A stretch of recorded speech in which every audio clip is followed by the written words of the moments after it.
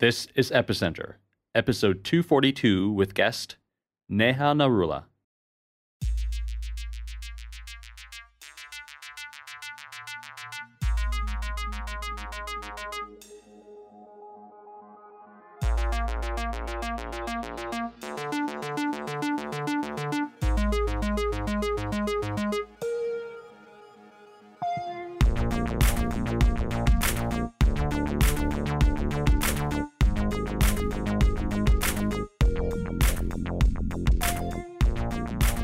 This episode of Epicenter is brought to you by DAppCon. DAppCon is a two-day developer conference organized by Gnosis taking place on July 19th and 20th in Berlin.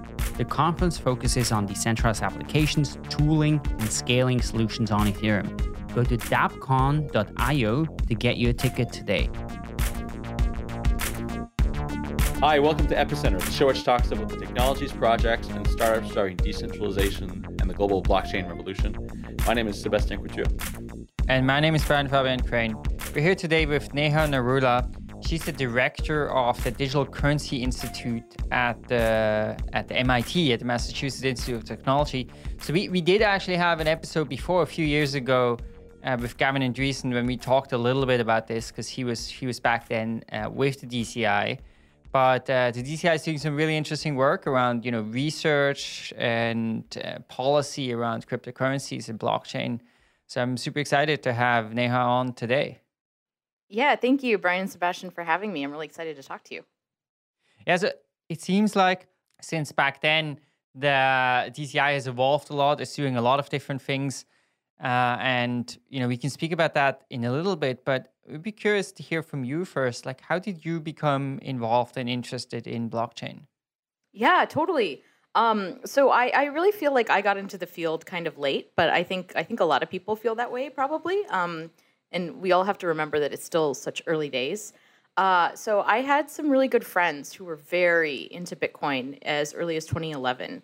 And I completely ignored them because I was in the middle of doing my PhD. And as I think is kind of notorious, a lot of academics weren't really that interested in Bitcoin at the time. So I was doing my PhD at MIT in distributed systems and databases.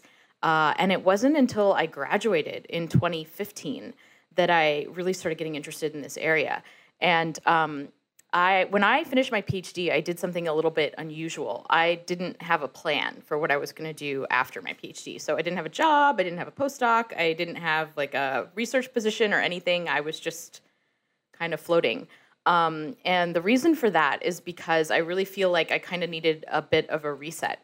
So I didn't want to go and build a database or something like that and, work for a big company. And I was really sort of feeling this disconnect between what I was working on and the problems that I found intellectually challenging and interesting and helping the world, like making a real impact on the world. And so I decided to just take some time off and kind of think about things. And it was at this time, the summer of 2015, Bitcoin was going through the scaling debate. And during my PhD, I'd been really interested in how to effectively scale systems. And so I was like, hey, maybe I could look at this problem a little bit, maybe just see what's going on. Like, why is it so hard to scale Bitcoin, right? This was right before the first Scaling Bitcoin conference happened in Montreal. So I started learning about it. And once I actually figured out how the system worked, I was totally hooked. And I was like, wow, this is amazing. This is the largest consensus algorithm in the world. As someone who had been intellectually interested in consensus algorithms, that's an amazing thing. And so from then on, it was just down the rabbit hole. Oh, that's a fascinating story then. So let's perhaps transition to the DCI, the Digital Currency Initiative at the Massachusetts Institute of Technology. So can you tell us what is the mission of the DCI?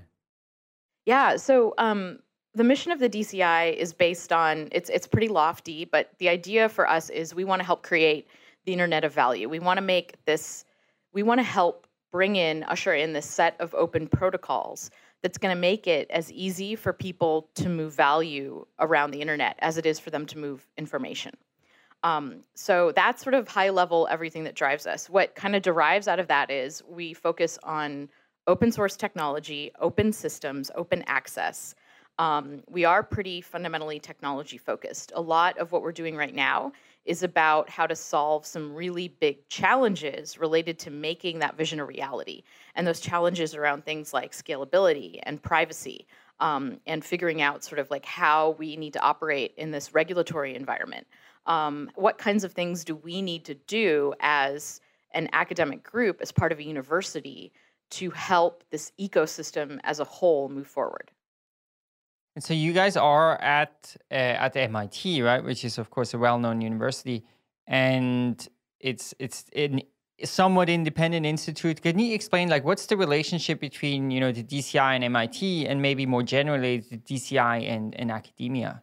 Yeah, sure. So we're a little bit weird. It's not a traditional research group. So I head the DCI, but I'm not a professor.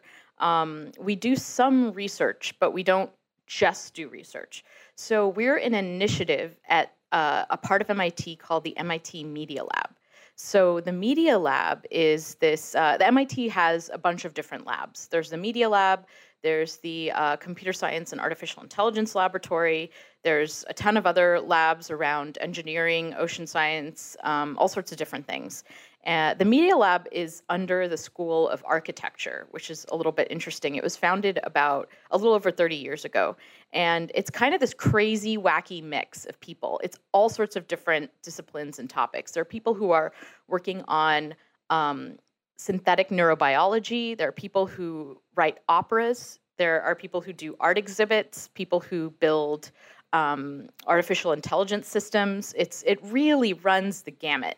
And so in some sense, this is the perfect home for a group that's going to focus on cryptocurrencies and blockchain technology. So we're a group of a few core research scientists. So we're all in the Media Lab at MIT. And we work on a variety of different projects, but we also work with companies a little bit. The Media Lab is actually funded by 85 large companies who are part of a consortium. And so those companies go above and beyond to help fund the DCI as well. We also work with a lot of different professors and students at MIT. So there are a couple of economists, there's some computer science professors we work closely with, and we have students, of course. So lots of undergraduate students at MIT like to work with us. We also occasionally sort of talk to PhD students and help advise with their projects. And we've had a couple of master students so far at the DCI. So that's been really fun. The students are great. And so you mentioned that 85 companies are funding the Media Lab, or is there also like direct funders of the DCI? And are there, for example, cryptocurrency and blockchain companies that are funding DCI, or how are their kind of resources, where are they coming from? Yeah, great question. So our initial funding came from this fundraising round that was done in like 2015 to 2016. So I think it helps to explain a little bit of the origin of the DCI first. So the DCI really, it was started by Joey Ito, who's the director of the Media Lab, and actually Jeremy Rubin, who's an undergraduate from MIT. He sort of, I like to think that Jeremy like brought Bitcoin to MIT. He founded the MIT Bitcoin Club, and he did this big thing in 2014 called the Bitcoin drop, where every undergraduate got $100 worth of Bitcoin. And they designed this huge experiment about it, ended up writing a great paper about innovation and how it spreads through communities. So Jeremy was one of the people who really made that happen. And he sort of, helped Joey, I think, get to the point where he realized how important this technology was. And at the time, the Bitcoin Foundation was kind of imploding. It was going through a lot of chaos and a lot of trouble. But there were these three developers who were employed by the Bitcoin Foundation. It was Gavin Andresen, Vladimir Vanderlaan, and Corey Fields. And these developers were working on Bitcoin for a nonprofit, the foundation. They wanted to keep working on Bitcoin, but if this foundation went under, they wouldn't have a job anymore. So Joey stepped in and said, okay, look, why don't we just support them? Why don't we, try to get a university-backed fund together to support core protocol development?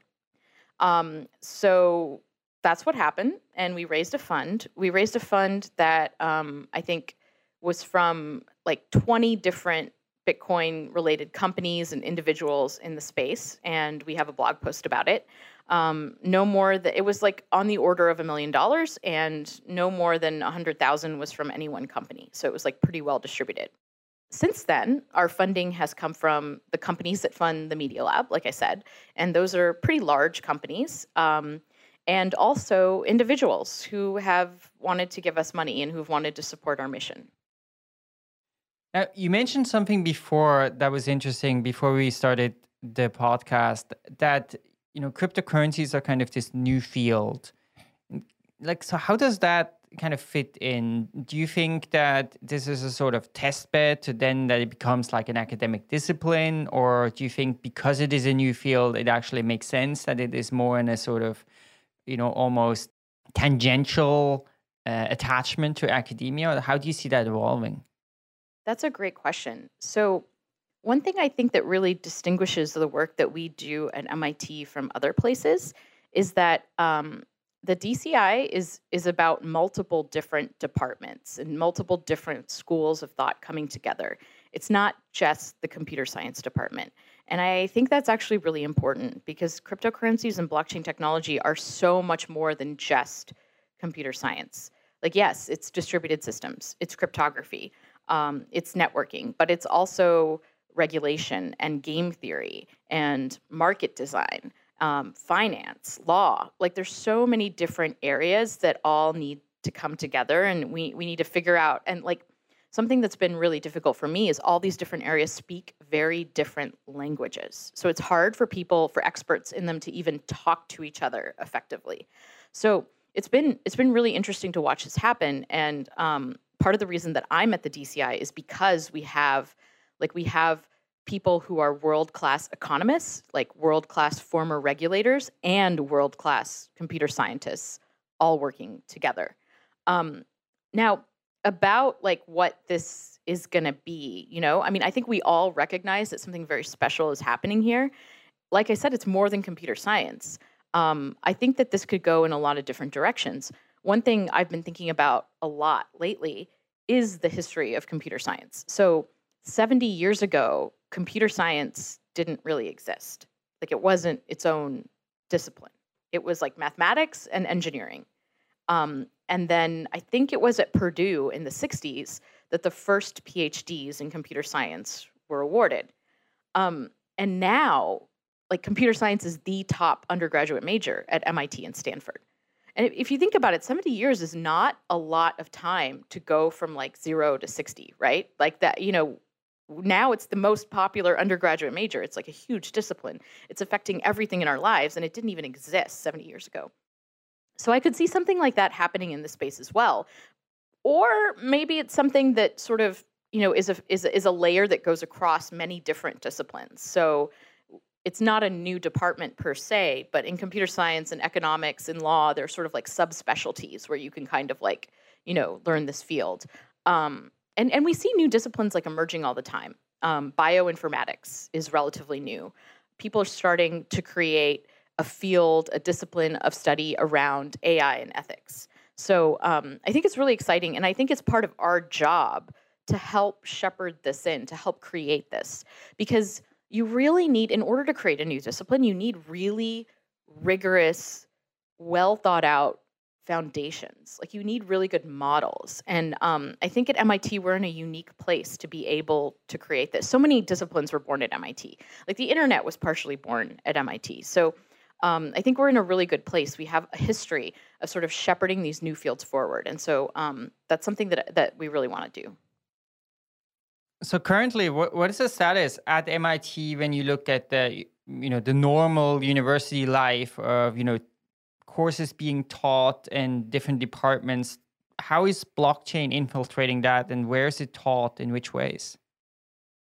Yeah, so I think we at the DCI taught the first blockchain technology class at MIT in 2015, in the fall of 2015. And it was really popular, and a lot of really great things came out of that. And then we taught that class through the Media Lab. And it was kind of more application focused. We had a lot of guest speakers, a lot of people come in and talk about different things. But 2015 was really, it was a very different time. It was like the Ethereum network had just launched. And so, things were still developing. We taught a class in 2016, a graduate computer science class. I co-taught it with Silvio Macaulay, and that was really great. So that was a kind of a different intersection of students. It was sort of computer science graduate students who were learning about the space for the first time and were really like learning the fundamentals. And then this past spring, Taj Dryja and I taught sort of a more like design and engineering focused class around cryptocurrencies and blockchain technology. So, and that class was really about like, what are the fundamentals? How like signatures and hashing and proof of work and transaction formats and forks and, really about like, how do you put these pieces together and why are they designed the way that they are? And that was also really fun. But they've been like 3 really different classes because I think we're still figuring out what the right way is to teach this topic. One thing that has been true of all our classes is that on the first day, they are completely oversubscribed. They are so popular. We've also had a couple classes through Sloan, the business school, also incredibly popular. There's just like this hunger from students to learn more about the space, which is really exciting. So the DCI has several different areas of research that it focuses on, and if you go to the website, some of the ones that are featured there are available, and there's some really good explanations on each of those research topics. But before we go into detail on some of those topics, tell us, when looking at research topics in the blockchain space, it seems like there's just an ocean of research topics. There's just so many things that one can look at, from the technical side to the economics to sort of social change. I mean, like it just runs the gamut. When looking at different topics to research, what are some of the things that goes into decision making about which ones you choose and which ones you focus on? That's a really great question, and that's really hard. And part of the challenge is that this space moves so fast that you think you have a handle on things. You think you're like, okay, this is how things are laid out. This is what we're going to do. And then something new happens, and you're just like, mind is blown. So I think what we've landed on is really trying to think about, okay, we're not like a team of 30 software engineers who are going to churn out a product, right? We're not in it to make money either. We're an academic group, but we want to do what is necessary to move the space forward, and we want to do the things that other people are not necessarily going to do. And so there's a few different ways that we choose what to work on. Well, first of all, we're a group of research scientists. We kind of get to pick what we want to work on, which is really exciting. So, it's not as top down as you might think. I believe that people do the best work when they're really motivated and passionate about the work that they're doing. So people should be able to decide for themselves what to work on. But aside from that, I think that our values drive a lot of our work. So, we have a big focus on technology. And like I said earlier, I think that there are a few really big pieces in the space that need to be figured out before we can get it to 1 billion people. A major, major, major part of that is scalability. How do we build functionality in a way that is going to scale beyond, a few million people, but into the billions? Another really challenging area is around privacy. So, it's just not really feasible to have a financial system in which every transaction is out there in the public. But at the same time, we can't just hide everything. It doesn't work for society. Like, you have to be able to measure things about the financial system as a whole. You have to be able to understand what's going on. And so how do we address this tension between this need for privacy with this need for some sort of transparency? That's something else that we really spend a lot of time on. And then a third thing I think is that this field could really go in a couple different directions. So one sort of thing I like to bring up a lot is BitTorrent. So BitTorrent at one point in time was like a huge majority of the traffic on the internet, peer-to-peer file sharing. And now I think it's around 3%. So, BitTorrent really showed people that they could get music and movies over the internet. And at the time, that wasn't something that people just took for granted. And like none of the incumbent media companies were offering that. But because of BitTorrent, because BitTorrent existed, the companies realized that this was something that people really wanted, and they realized that they needed to step up and create it, or they were going to go out of business. And so now we have things like Netflix and HBO Go and Amazon Prime. I don't think we would have those things if it weren't for BitTorrent. So one way this technology might go, I'm not saying it's the way I want it to go, but one way this technology might go is it catalyzes the incumbents to change and get better. And I mean, I think no matter what happens, it's going to catalyze the incumbents to change and get better, but that doesn't mean that the incumbents will still be around. But that's sort of one way that this could go. And if it goes that way, I think part of that is motivating central banks and motivating sort of the people who control the currency in the world to move closer to cryptocurrency in the way that our fiat currencies exist. So another big project that we're working on is around digital fiat currency. So what would it look like? How would we want that to look if we were to take sort of the best parts of cryptocurrency and move them over to design a digital dollar or a digital euro or a digital pound? You know, what should that be? And I think we're in a good place to work on that, because at MIT, we can work with central banks. Like, we can actually talk to them directly, and we can guide them. And so we're working with a group of 6 central banks to kind of answer some of the really thorny questions that exist around that, like sort of the issues that exist around this question of like, how would you design a digital fiat currency? Okay, well, let's maybe stay on this topic for a little while, and we can address other research initiatives at the DCI later in the episode. So let's talk about this notion of a digital fiat currency. This is a topic that we've discussed on the show quite a few times. And so what is the work that the DCI is doing? And you mentioned also that you're working with central banks, or at least discussing with central banks. You know, can you tell us about how this topic is being received, and how digital currencies in the sort of form that they take in terms of like cryptocurrency and blockchain, like how is that topic being received at central banks? Yeah, so I was just in Geneva a month or so ago at this event called the Geneva Conference, which was a lot of European central bankers.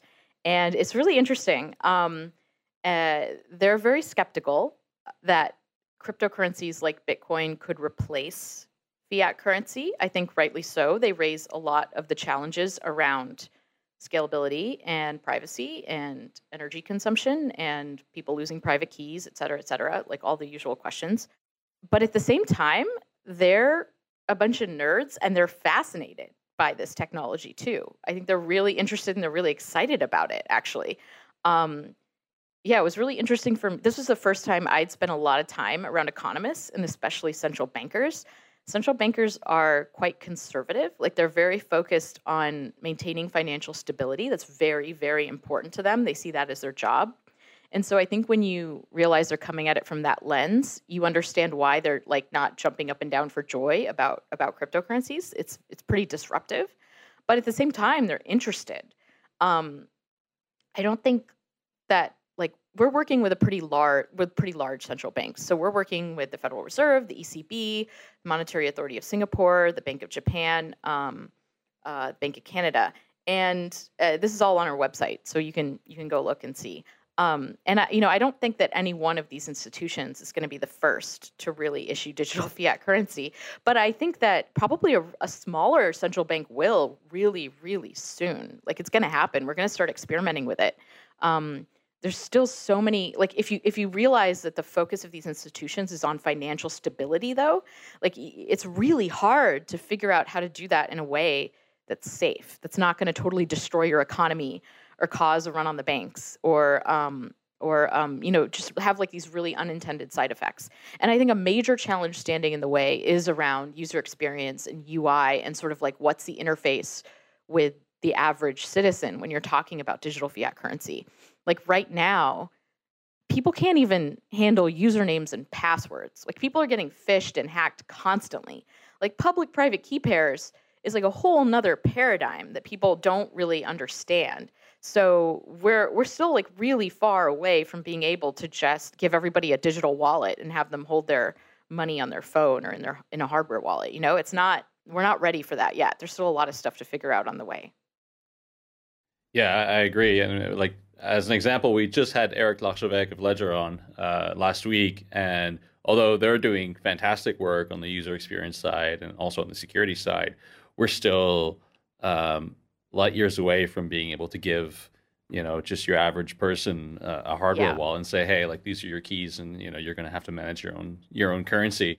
But one could imagine some sort of an intermediary solution where a central bank could be some sort of custodian, or at least partly custodian of the keys, and also perhaps some intermediary companies like payment service providers also providing security there, but where ultimately the sovereignty of your keys lies in your ability to sign like a multi-signature transaction or something like that. Yeah, I think we're getting closer. Like we're starting to experiment and try to figure these things out. Again, you have to remember central banks are coming from this position of like extreme conservatism, right? Like they just want to make sure the economy doesn't explode. The person leading this effort here at the DCI is a former central banker, actually. His name is Rob Ali, and he was the former manager of digital currencies at the Bank of England.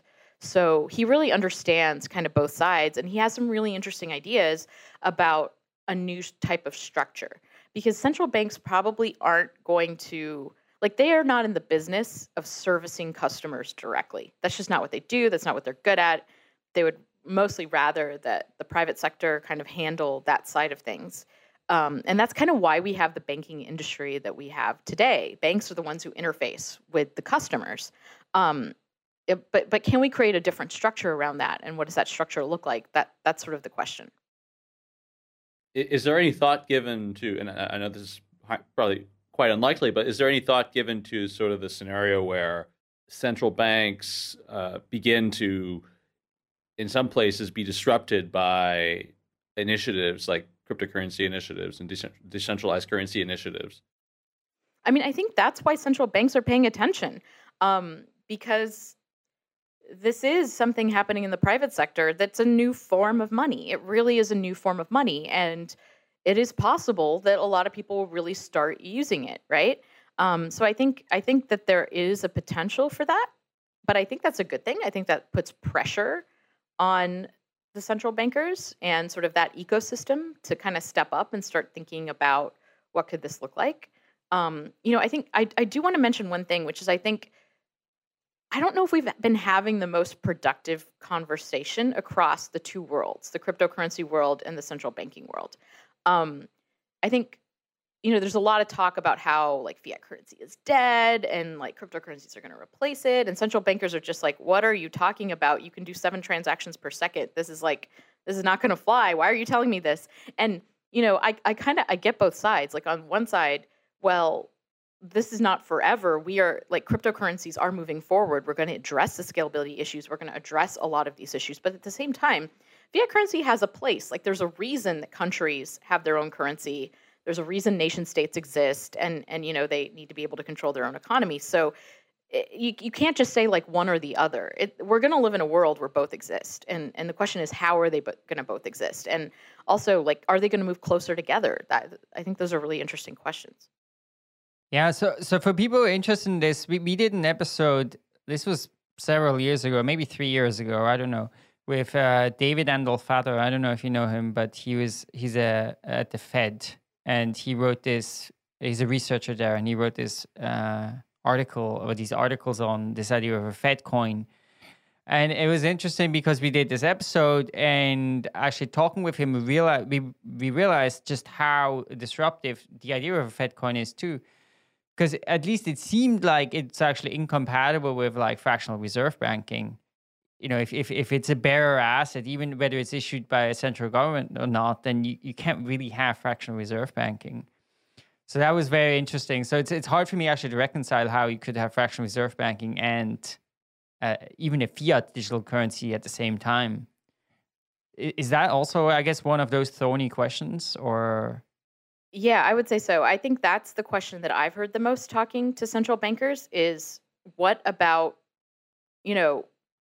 if digital fiat currency coexists with the current system of fractional reserve banking, then what does that mean in times of crisis? Is there a flight? Is it, are you going to exacerbate the potential of a run on the banks? I think that's a big question that a lot of people would like to think about and understand and have answers to.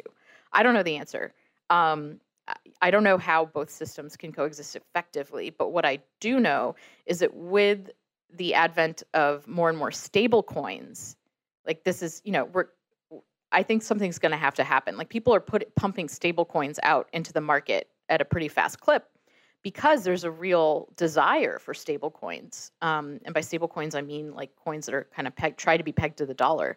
Whether or not those are good designs is another question. But I think that part of the reason that stable coins even exist is because of the lack of a digital fiat currency with cryptocurrency-like properties. So in some ways, the private sector is stepping up already and just saying, hey, we're going to figure out how to do this, whether it's with reserves or an algorithm. And so I think that central bankers and governments are going to have to deal with this. Cool. Yeah, absolutely. I think that would be a fascinating area of activity in the next years. This episode of Epicenter is brought to you by DAppCon Berlin.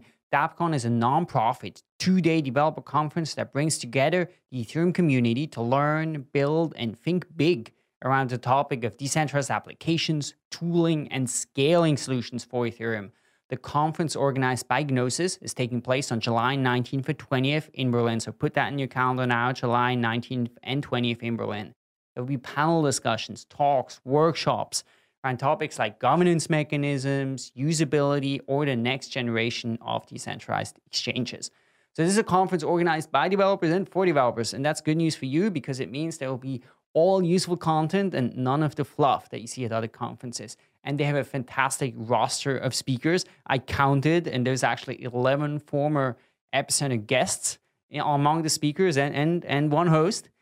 And those include people like Kyber Network founder Loi Lu, the founder of Golem, Julian Zabistovsky, the co-founder of Status, Jared Hope, or of the Web3 Foundation, they have Peter Saban, and they even have Ethereum co-founder and Consensus CEO Joe Lubin. So don't miss out. Get your ticket. You'll be joining a fantastic crowd and be part of people who really can take this technology to the next level. So go to dappcon.io. So that's dappcon.io.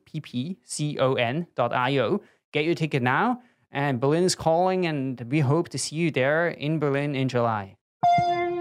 So you mentioned scalability before, so we'd love to come to that topic. One interesting thing that struck me kind of looking at your background is that your PhD thesis, the title was like Parallel Execution for Conflicting Transactions. Now, this sounds like a perfect description of the problem of sharding, right? Where you have you want to parallelly execute these transactions and, well, they may conflict, right? Maybe they're double spends or... So I'm curious, how do you think that research carries over to the blockchain space? Yeah, that's a really good question. I mean, this is why I got in the space at the beginning, was because of the scalability issue. And I think it's really fascinating. So I worked on sharding in distributed databases during my PhD. And I worked at Google before my PhD. And so I kind of looked, there was a lot of sharding and partitioning of databases at Google as well. It's not a trivial undertaking. Even when you're dealing with a system where it's under one company's control, so they can set everything. They can set the partition key. They can set the number of nodes. They can redo everything whenever they feel like it. They control the traffic. Even when it's entirely under one company's control, is really difficult, and it's very workload dependent, and sometimes the performance ends up being worse than if you just had one really fast machine. I think that was what was sort of most interesting and at the same time frustrating to me, was that if your workload could fit on one machine, it was almost always better to just run it on one machine than to partition and to shard and to try to get better performance that way. Now, that said, we're dealing with a whole different ecosystem here. And I wrote this post about layer 2 scalability, and in the post, I was pretty pessimistic about sharding for the reasons that I just said. But that doesn't mean, I think that it will be helpful. I think it's just going to be hard. It's going to be a lot harder than people think. It's not like, oh, we're going to roll out sharding next year. I don't think that that's going to happen. Or I think if that does happen, it's going to turn out to be broken or not performant in really subtle ways. It's going to take a long time to figure out. So it's not that I think it's impossible. I just think it's going to be a lot harder than people are making it out to be. And I don't think it's like the magic, like the silver bullet for scalability. I think that in order to reach 1 billion people, we really have to think about what needs to be on-chain and what needs to be off-chain. But the really exciting thing to me is that we can do things off-chain with similar security guarantees to what we can do on-chain. Like, that's amazing. That's like magic to me, right? Like, you don't have to run everything on-chain. That's really cool. And that means that we can shift a lot of the work that was being done on-chain to off-chain. And that's through layer 2 protocols like the Lightning Network or Raiden, or even things like TrueBit. So we had a conference here in Boston called the Layer 2 Summit that we put on with Fidelity, where we invited like all the people that we could think of. And I know we missed a bunch, which is really unfortunate, and I wish that we hadn't. But we're still learning about the space. But we invited all the people who are working on layer 2 type projects to come and explain what they're doing. And then we had a hackathon where people could build using their APIs, which was really fun. And it was really great because it was like, okay, where's your code? Show us your layer 2 solution. Show us how to use it. And we're going to have people, students, and all the other people who are participating in the hackathon actually build stuff. And that was really eye-opening for me to see where all of the different projects were in terms of maturity. I'm still really excited about layer 2. I think there's quite a bit to do. The incentives are what worry me the most right now. Like, how do you incentivize people to work on layer 2, to build, to create projects, to create companies without issuing a token? Because I don't think you need a token. I don't think that's the point of layer 2. So that's a pretty big open question for me right now, is how do we sort of have, and I also just felt like there wasn't enough attention on this space. Like, people were always talking about sharding, and they were always talking about proof of stake and as a solution to scalability. And I don't think that they are by themselves a solution to scalability at all. So I really just wanted to help shed more light on the space and to get more people thinking about it and working on it. And this kind of goes back to actually sort of a core thesis of the DCI, which is that the best way for this space to develop is in layers. So if you look at the internet, for example, the internet is composed of these layers of open protocols. You've got Ethernet, a base layer for how to connect machines together. You've got TCP/IP for routing messages around a network, HTTP, the web on top of that. And each of these protocols developed independently. I think that's really important to note, that sort of like they developed independently, but like the people between, like with the different layers, were always talking to each other. And at the same time that these layers were kind of evolving, you also had these like walled gardens and these like full stack things like Minitel, or AOL is another example of this. And the full stacks lost out to the layers. Now the internet was a whole different time period. It didn't have a ton of VC funding when these layers were developing. It was very, very different. So it's unclear if the same thing's going to happen right now. But I do think that we need to take more of this layered approach. So could you maybe just come back and talking about sharding, explain your skepticism in a bit more detail, and why you feel broadly that these layered systems are a better approach for scaling? Yeah. So there's a couple of things when you're issuing queries in a distributed system that can kind of end up tricking you up. So let's break down the cost of issuing a query, and in this case, when I say query, I mean like submitting a transaction and have it processed, right? So if you only have to talk to one machine to submit a query, then that's great. You have the overhead of communicating with that machine. You have the time it takes that machine to sort of process what it's doing, and you have the time it takes to return to you, right? And in a system like Bitcoin, every machine is processing every query, but they're kind of all doing so independently. Like, they don't depend on each other, but they all have to process every query, and they all kind of need to catch up and get to the same spot. Now, in a sharded system, if a query can be handled by one shard, that's great. That's awesome. Then if each shard can sort of independently handle queries, and you get this nice parallel speed up because the shards are handling queries in parallel. But there are some queries that cannot be handled by one shard because they sort of touch data that lives on multiple shards. This means your workload is not perfectly partitionable. And a lot of workloads are not perfectly partitionable, especially when you think about workloads that are kind of more like graphs, right? Like social networks, where like I'm friends with you, but you're friends with Brian, and you guys are on different shards, right? So it's like we can never find a partitioning which makes all of our queries sort of work together because we have friends everywhere, and it's just all too complicated and connected. So like when you apply this idea to things like money is not a perfectly partitionable workload. It's very interdependent. Like there's a lot of relationships between the money. And so what ends up happening is that you have to sort of like stop both of the shards in order to process a query that touches both shards. And that means that you're slowing things down. You're slowing things down a lot. And that overhead with which you're slowing things down can be so high that it's actually sort of like worse than if you just did everything together, sort of like one at a time.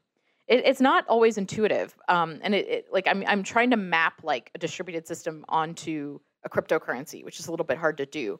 But it's that basic idea that there's going to be cross-shard coordination, and that cross-shard coordination is really expensive.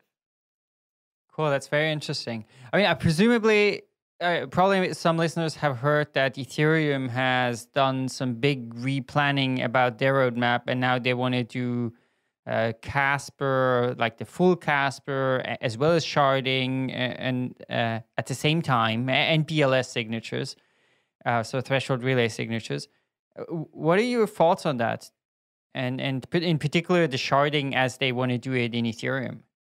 So I've only looked a little bit at Ethereum's sharding design. I haven't I looked at a small amount. Like, first of all, let me say, I'm really excited about all of the research the Ethereum Foundation is doing. I think it's great that they are pushing forward so fast on all these ideas, that they are putting effort into experimenting and into building, into trying all these different things. And I think it's really cool because we can learn from it. You know, I wouldn't believe a promise that this is going to work necessarily in the next year or two. Like, I don't think we can rely on that. I think it's great to try all of these different things, but from what I've seen, like building a really robust distributed system is a challenging task. It takes multiple years, and that's a system that doesn't even have like the sort of malicious, everybody's trying to attack each other and steal each other sort of facet to it. So I just don't see how this could really happen and work and be robust in the time period of like a year, for example. Can you build something? Yeah, totally. You can absolutely build something, and you can try it out. You can see how it works, and it might even work in production for a while. But I think eventually there are going to be bugs, there are going to be problems. Like even distributed systems protocols that have existed for years and were like peer reviewed end up having subtle flaws that people find like many years later. It's really, really hard to get these things right.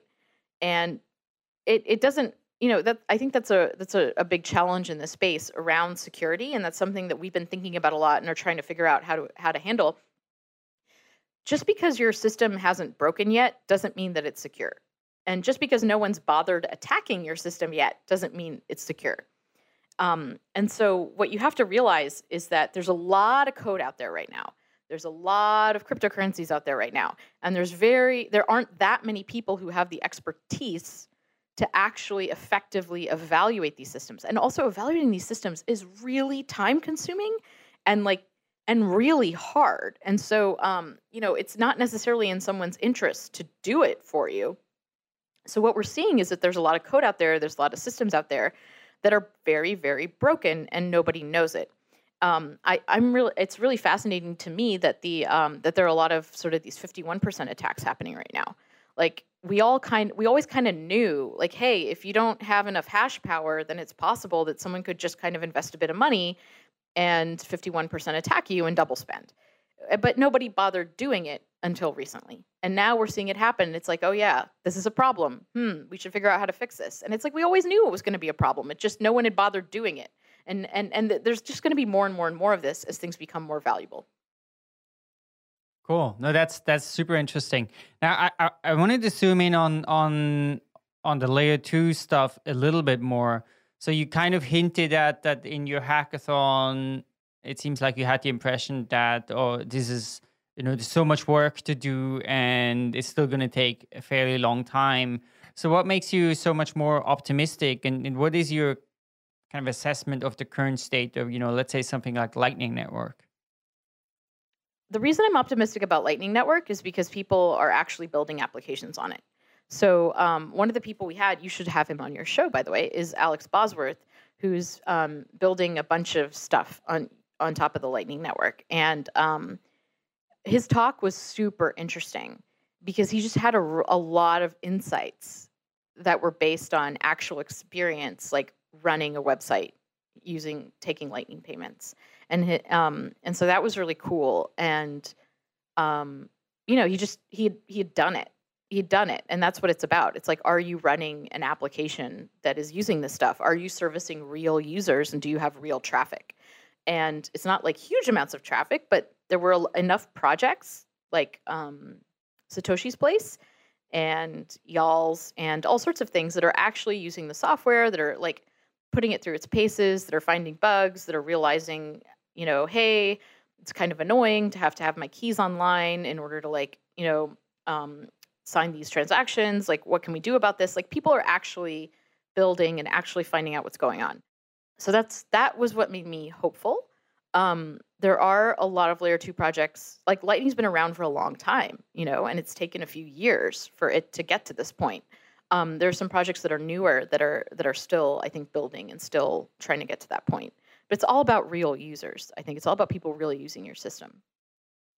We're very keen to see, and of course, we did Lightning. We did a podcast about Lightning episode with Taj and Joseph Poon when the white paper came out. And I remember we did a podcast with Greg Maxwell and Adam Back, like in 2000, maybe it was 2015 or something like that.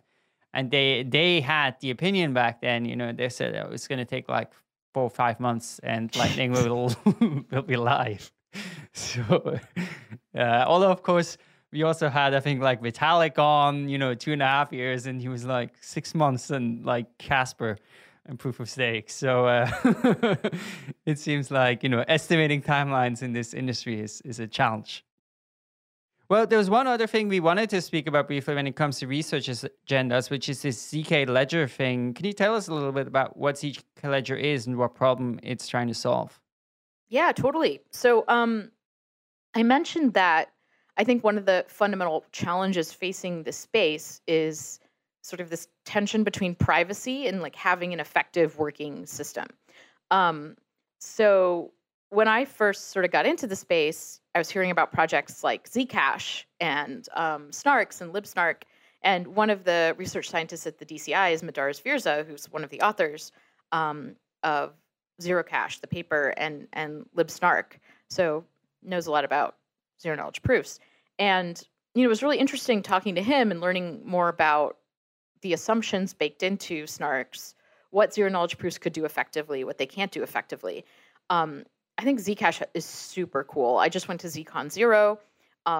They have amazing technology. They have really high quality cryptographers working on this stuff. But the problem that seemed a little bit open to me was, okay, you've got things like Bitcoin, in which the transactions are totally public, and then you have things like Zcash, in which the shielded transactions, of which there aren't that many right now, but assuming they were used, shielded transactions are totally private, and they really don't give a regulator or an outside observer or anyone any insight into the system.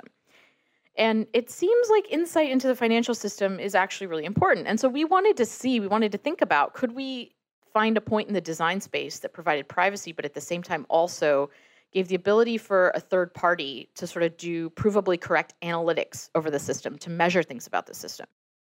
And so that's why we designed ZK Ledger. It's a research project. So we had a paper in NSDI in April, and we presented it there. And it's more of a design on top of a distributed ledger than an actual distributed ledger. So we kind of like abstract out the ledger part. But the idea behind the design is you have a set of participants. They're all working together they're all creating transactions, transferring assets back and forth. And these transactions that, a participant might make a transaction transferring, let's say, like 100 euros to someone else. And the transaction's totally private. You can't see who's involved in the transaction, but it's still publicly verifiable. So everyone in the system can look at the transaction and verify that all of the proofs match up, even though they can't tell how much the transaction is for or who's involved. Like they can tell that no assets were created out of nowhere. They can tell that whoever's transferring the assets had the right to do so, and that sort of everything balances out. And then in addition to that, a third party could kind of audit the participants of the ledger and run analytics over the ledger. So they can say, like, how much of this asset do you have on your balance sheet? Or what was the average price that this asset traded at over the last month? What is the overall sort of distribution of this asset in this network? So they can run these provably correct queries. And so we designed this sort of like auditing system on top of the zero knowledge proofs in the ledger to be able to do this. And I think the part of the reason that I'm interested in the space at all is because we recently hired Gary Gensler at MIT, and he's the former chairman of the CFTC, and he's working with us pretty closely at the Digital Currency Initiative. I think we really need to have a lot of conversations with regulators. I don't think regulators know that zero knowledge proofs exist and that they could be like a really effective tool for preserving privacy and at the same time trying to achieve their public policy goals. Like public policy goals are actually pretty reasonable. It's like we want these markets to have integrity, right? We want to make sure that participants are like doing the right thing. We want to protect consumers. Like these are reasonable goals, public policy goals, and I don't think anyone would disagree with them.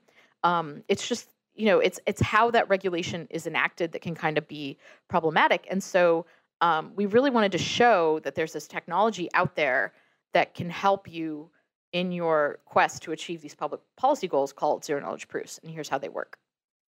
Cool. That's super fascinating. I'm just maybe one question on like how this actually works. So you said, okay, let's say a regulator could make these queries and learn. And so you gave the example, okay, for example, like how much of this asset you have in your balance sheet.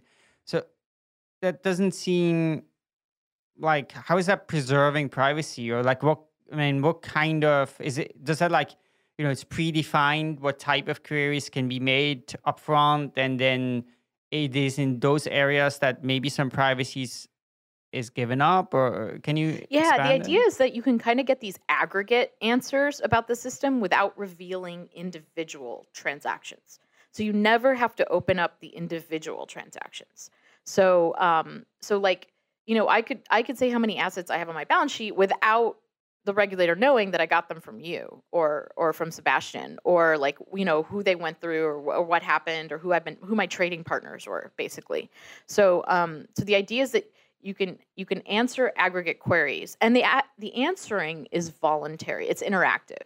So it's not like the auditor can just like look at the ledger and figure out all sorts of stuff on its own. It has to be this interactive process. And so there's always the chance that I just might not answer the auditor, in which case they couldn't learn anything. But the idea here is you're kind of existing in this system where you want to show you're complying with regulations. Also, it's kind of up to the participants and the auditor to sort of define the acceptable set of queries. So our system sort of only supports certain types of queries, linear functions over the transactions. We can't do arbitrary things. But obviously, you shouldn't like answer the question, how much of this asset do you have on your balance sheet, like every 5 seconds? Because if you do that, that's going to end up revealing the content of the transactions. But that can be something that's kind of determined between the auditor and the participants. So where did the interest for this project come from? Like, where do you think that there are some practical applications where this could be applied, like maybe today or in a few years? Yeah, that's a great question.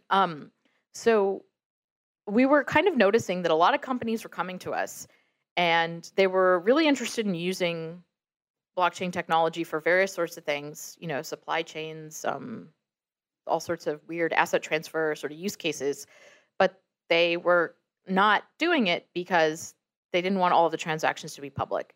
And then you have systems like Corda, where the design for how to keep transactions private is use trusted notaries or don't put them on the ledger. So that means that they're not publicly verifiable. So you're kind of like losing the whole benefit of blockchain technology in the first place.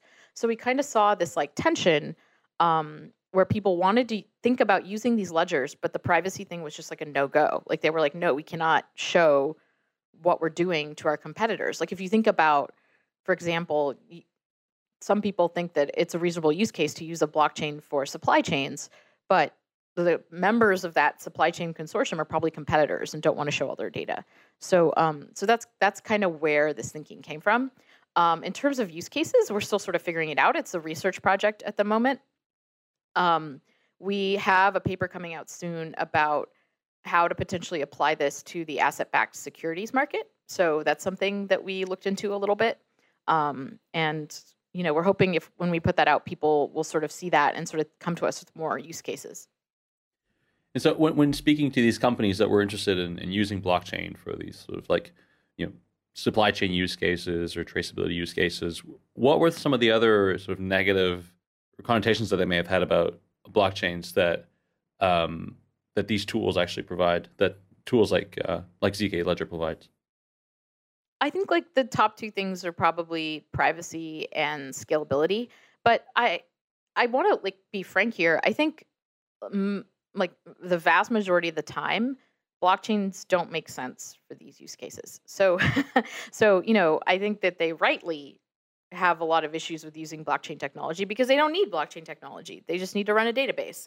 And I kind of want to distinguish between blockchain technology and distributed databases. Like distributed databases are a thing that have existed.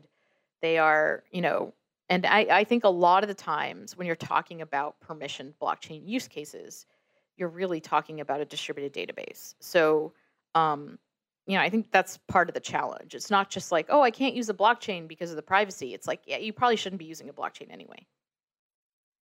So one topic that we want to bring up here, and that is a post that you wrote in September of last year, so not quite a year ago, about some of the vulnerabilities, cryptographic vulnerabilities in IOTA that you discovered. Can you tell us why you decided to look into IOTA? Yeah.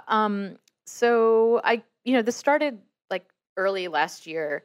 It was totally a side project. So I want to make it clear we don't do this full time. This was kind of a side thing. And what happened was one of the people in the DCI was coming to us and was talking about this awesome new project called IOTA and how it solved all of the problems with blockchains. My colleague Taj got really grumpy about this and was like, there's no way that it does all of this. And I was like, Taj, you say this about everything. That might be true, but you have to start proving it. And so Taj was like, fine. And so Taj went and looked at the code for IOTA. And one of the things he noticed almost immediately was that they were using their own hash function and that it looked like pretty weird. And he didn't think that there was any way that this hash function could be secure. So Taj noticed it. And then he happened to be having lunch with Ethan Heilman. Ethan is a PhD student at BU who was starting a company at the time. And Ethan has done a lot of work on security and hash functions and things like that.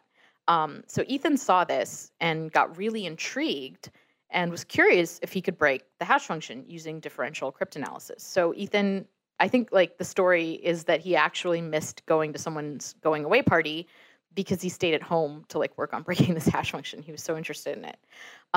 So Ethan kind of figured out a technique for getting the time down to find collisions pretty low. And then the three of us started working together on getting that down even further.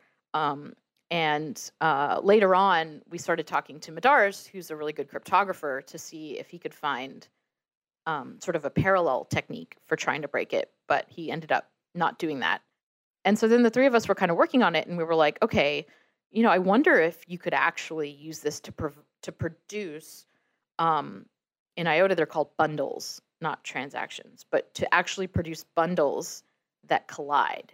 And so we worked on that for a bit, and we were able to produce bundles that, we were able to produce 2 bundles that spent money, like different amounts of money to different addresses, but hashed to the same thing and thus had the same signature. So that means you could use a signature for one bundle on another bundle. So that's what we did. That's what we were trying to show that we did. And we actually did this in parallel with doing a vulnerability disclosure to the IOTA folks. So Ethan emailed them and told them about what he found. And they were skeptical that it seemed like they were skeptical that we could actually use the hash function collision to produce bundles that that were this way. They pointed out, a lot of checks in the code, like, look, the timestamp has to look like this, and the value has to look like that, and it has to, and yeah, those are constraints, but those constraints weren't enough to make it unreasonable to produce the colliding bundles. The things you have to realize with hash functions and collisions and things like that is, yes, all hash functions have collisions, but it's supposed to take you a ridiculously long time to find them. And if you can find them faster than a ridiculously long time, that's really bad. That's really, really, really bad. And usually if someone can find a way to get that time down even a little bit, it means that with more work, you're going to be able to get that time down a lot more. Like, it's just a matter of time. So we were able to get the time down to a point where we can produce colliding bundles on my machine like in less than a minute. So that's bad. Do you have any idea why they would choose to design their own hashing function and not just use the ones that everybody uses and that have been tried and tested for decades? No. They've said a lot of different things about this. I don't know. I'm not sure why. I don't think it's a good idea. And so what was the reaction like? The reaction was surprising. And I think that part of the problem, again, was that we were speaking very different languages. So there's a community that sort of does vulnerability disclosures and understands the process for that, right? Like, you contact the team, you give them time to fix it, and then once you fix it, you're allowed to share the story about what you did. Like, that's interesting to people. People want to hear the story and how it worked and what it was like. And it's also like good for the team to share that. So we were kind of operating under that paradigm. And I think that the IOTA community hadn't had a lot of experience with that paradigm. And so, they were confused about why we published the vulnerability disclosure after it had been fixed. Well, it's like, we're not going to publish it before it's been fixed because then people could use it to attack the system, and we don't want that to happen. So obviously you publish it after it's been fixed. No, we're not saying we found something new. We're explaining what we did find that was new when we found it. So, the reaction was surprising, and I think it probably had a lot to do with a difference in sort of backgrounds and where we were coming from. But honestly, that it was a very strange experience. So I just wanted to spend like a minute on the actual vulnerability, right? So please correct me if I get this correctly, right? So let's say in Bitcoin, right, you have an address and there's a particular amount of, or a particular amount of Bitcoins are kind of tied to a particular address. So then if you can produce basically a transaction hash with anything but that private key, right? If I can use some other key and create a transaction hash that like matches that, you get the same hash, then I could basically, create a transaction, move that money to myself, submit it, and steal the money without actually having the private key. Is that sort of what the situation was and how one could have used it, or was it in a different way? Yeah. Well, IOTA is really different than Bitcoin. It's like a really different design. So it's hard to kind of map it onto Bitcoin directly. Maybe like at a high level. So signatures in IOTA are on the hash of the bundle. So so you sign the hash of the bundle, and that signature is what shows that you know the private key that can spend these funds. Um, so if two bundles hash to the same thing, then a signature on one will apply to a signature on the other. It doesn't mean that you've cracked someone's private key, and it doesn't mean that you can generate brand new signatures on anything. It definitely does not mean that.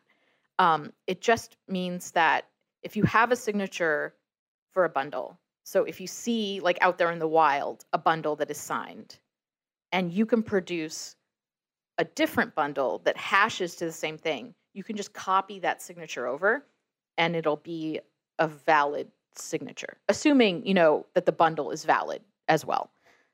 So that's kind of the attack. Does that make sense? Yeah. Okay. So let's say you send a transaction, and you kind of relay it in the network. I'm the first one. I'm the attacker. I'm the first one to get that transaction. Maybe I don't relay it because you just connected to me, and then I use this attack to produce my own bundle, sealing the money, and then sending it out with your signature into the network. That sort of thing. And I guess if you could get the time down to a second or less, then you could maybe be successful with that. Yeah, we didn't go all the way in trying to produce the attack. And just to be clear, we never sent any messages on the IOTA network. We never actually tried to do this attack. All we did was produce conflicting bundles. But I think the thing is, you shouldn't even be able to do that. Like, even just being able to do that is really bad. So whether or not it's sort of like feasible to actually steal someone's money with this is sort of a different question in my mind. I think that we just didn't even try to answer that question. I think that we could produce two different bundles that had the same hash. That doesn't necessarily mean that someone sitting on the network could like take any bundle and produce something else that would be accepted by the network but was bad. Like that's not the case at all. Like this, this is something that only works in sort of really special circumstances. And it's unclear how often those circumstances happen. But the fact of the matter is, you don't want a cryptocurrency that has this sort of problem to begin with at all, no matter how like unlikely or likely it is. Like, it's just really bad that this is even a thing, right? And I think that might have been something that got a little lost in the communication. Yeah, I remember following that pretty closely, reading your posts and responses, and it was astonishing just the anger and the vitriol, and people like you guys are somehow, have a big financial interest in IOTA competitors, and you want to see the IOTA price go down, and there was all of these absurd theories. That was sort of like laughable, actually, because like I don't have any vested financial, like I have no material interest in cryptocurrencies, and this is something that and like Taj is the same way. And to accuse us of conflict of interest was really surprising to me, because we really like don't have a financial interest in this stuff. Like, yes, we work on open source software projects. So does everybody. And just because we work on open source software projects doesn't mean that we have a conflict of interest. That kind of would COI out like everyone in the space. We work really hard to try to stay financially neutral. And it was really like, I was really sad that was a story that was being carried around. Like, I never worked on Zcash or anything like that. And I really don't understand where that came from. I think, I was really surprised about that. So this is an interesting point. So you mentioned you're financially neutral and Taj as well. So I presume that means you guys don't hold cryptocurrencies. We don't hold material amounts. Yeah. So we hold small amounts, because I think it's important if you're in this field to at least like sure. Yeah. have some skin in the game. Yeah.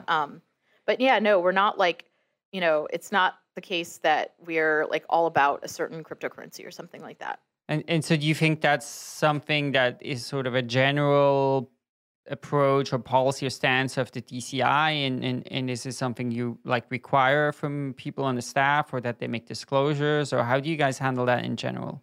Yeah, that's a great question. So I think there are sort of like concentric circles for sort of some of the core part of the staff, people like myself and Rob, who works with central banks. That is true. There are people who are sort of in outer circles of the DCI who we work with, for whom that might not be true. For example, Madar Zvirza was a co-founder of Zcash, so his research paper ended up getting turned into that. So it's not true for everyone in the DCI, but I think that we try to make that true for a core part of it. So so that's definitely the case. And Joey Ito, as well, sold all of his cryptocurrencies holdings and his shares in companies that invest in cryptocurrencies when he founded the DCI. So that was kind of baked in at the very beginning. So we talked about funding much earlier in the episode, but so how does this tie into funding in organizations that may want to fund the DCI? What is your approach there? Yeah, that's a great question. So we're starting to sort of figure out our funding philosophy. One thing that is true is that we can take donations in like the popular cryptocurrencies, sort of the ones that are traded on large exchanges. We will convert them to dollars immediately. We don't hold cryptocurrency at all. Yeah, that's pretty much it. Obviously, MIT has certain rules on doing KYC and AML for taking donations. And at the moment, we're kind of aligning ourselves with MIT's rules for that.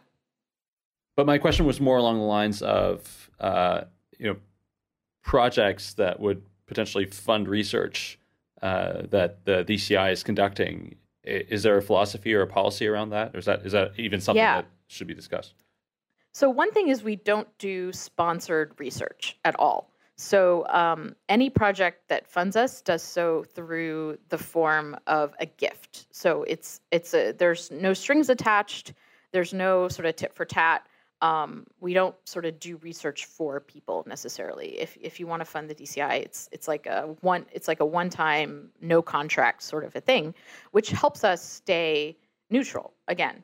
Another thing is we try to make sure that we're taking funding from a really wide variety of sources. So no single source has invested a lot of money in what the DCI is doing. When it comes to the actual projects that have given the DCI money, so far it's mostly been large companies and individuals, like I said, except for the initial Bitcoin Dev Fund. And we're sort of still determining the filtering mechanism for taking funding in the future. Great. So as we come to a close here, please tell us about the things that you're looking forward to in terms of the DCI and what you think it will accomplish in the next, say, 5 years. Yeah, so we're really excited about expanding the DCI. I think that we have a really important role to play, being a place that is really rigorous and that can help kind of set the foundation for this new field. Like this new field is really exciting. Everybody has an important role to play, large companies, startups, sort of new projects, but it's also the case that like a lot of people in this field have like a financial stake in the game. They're selling their platform or they're selling their token. And even nonprofit institutions that are formed to govern a certain token are like usually hold a lot of that token. And that's just not the way DCI operates. We are not about that. And I think that that's a really important role to play. I think it's really exciting that this new area of study is developing. We don't even really have a shared vocabulary for it yet. Like, I don't know how you define what a blockchain is, but I think there are like 50 different definitions out there. People are constantly saying different things. We just don't have like the terms even set yet. We don't have like the methodology. Like one thing Joey asked me the other day is like, what is a fact? Like what does it mean for something to be a fact in this space? Does it mean that like there's a white paper about it, or does it mean that there's a blog post, or does it mean that it's been like peer reviewed? Like what does that even mean? What does it take for something to be accepted by the community? Like we're still figuring all of this out. And these are the kinds of questions that we're thinking about here and trying to push this space forward. Another big part of what we do, part of MIT's mission is service. So MIT actually has it like baked into its mission statement that it's about service. It's about serving the public good. And we take that really seriously within the DCI too. And so a large part about what we think about is like, how can we make sure that as we create the space, as we create the framework around it, that we're thinking about helping people and we're thinking about making the world a better place. we're thinking about things like access and inequality and ethics. Like what is the set of ethics that we want to have in the space? We look at what's happening in AI right now with a lot of people talking about bias and sort of like unintended consequences. Like how do we use that and apply it to the cryptocurrency space? So those are like some of the high level things that we're thinking about. We're also like pushing forward really hard with the layer 2 stuff and with work on privacy and digital fiat currency. So more to come there. Cool. Well, Neha, thanks so much for joining us today. It was really fascinating to hear about DCI and all of the progress that has been made on that front. And it's very impressive, I think, the activities. And I totally agree that you guys are doing very important work. And hopefully we'll do much more of it. Thanks for having me, guys. This is really fun. And of course, thanks so much for a listener for once again tuning in. So we're going to have in the show notes, links to DCI, a few articles that we mentioned, and, kind of other things that people can check out if they want to learn more about it. There's really quite a few interesting projects and research on there that, I recommend people have a look at. And of course, we are going to be back next week with another episode. In the meantime, if you want to subscribe to the show, you can do so on iTunes or any kind of podcast application, or you can watch the videos on youtube.com/epicenterbitcoin. And if you want to support the show, you can do so by leaving us an iTunes review. That really helps new people find the show. So thanks so much, and we look forward to being back next week.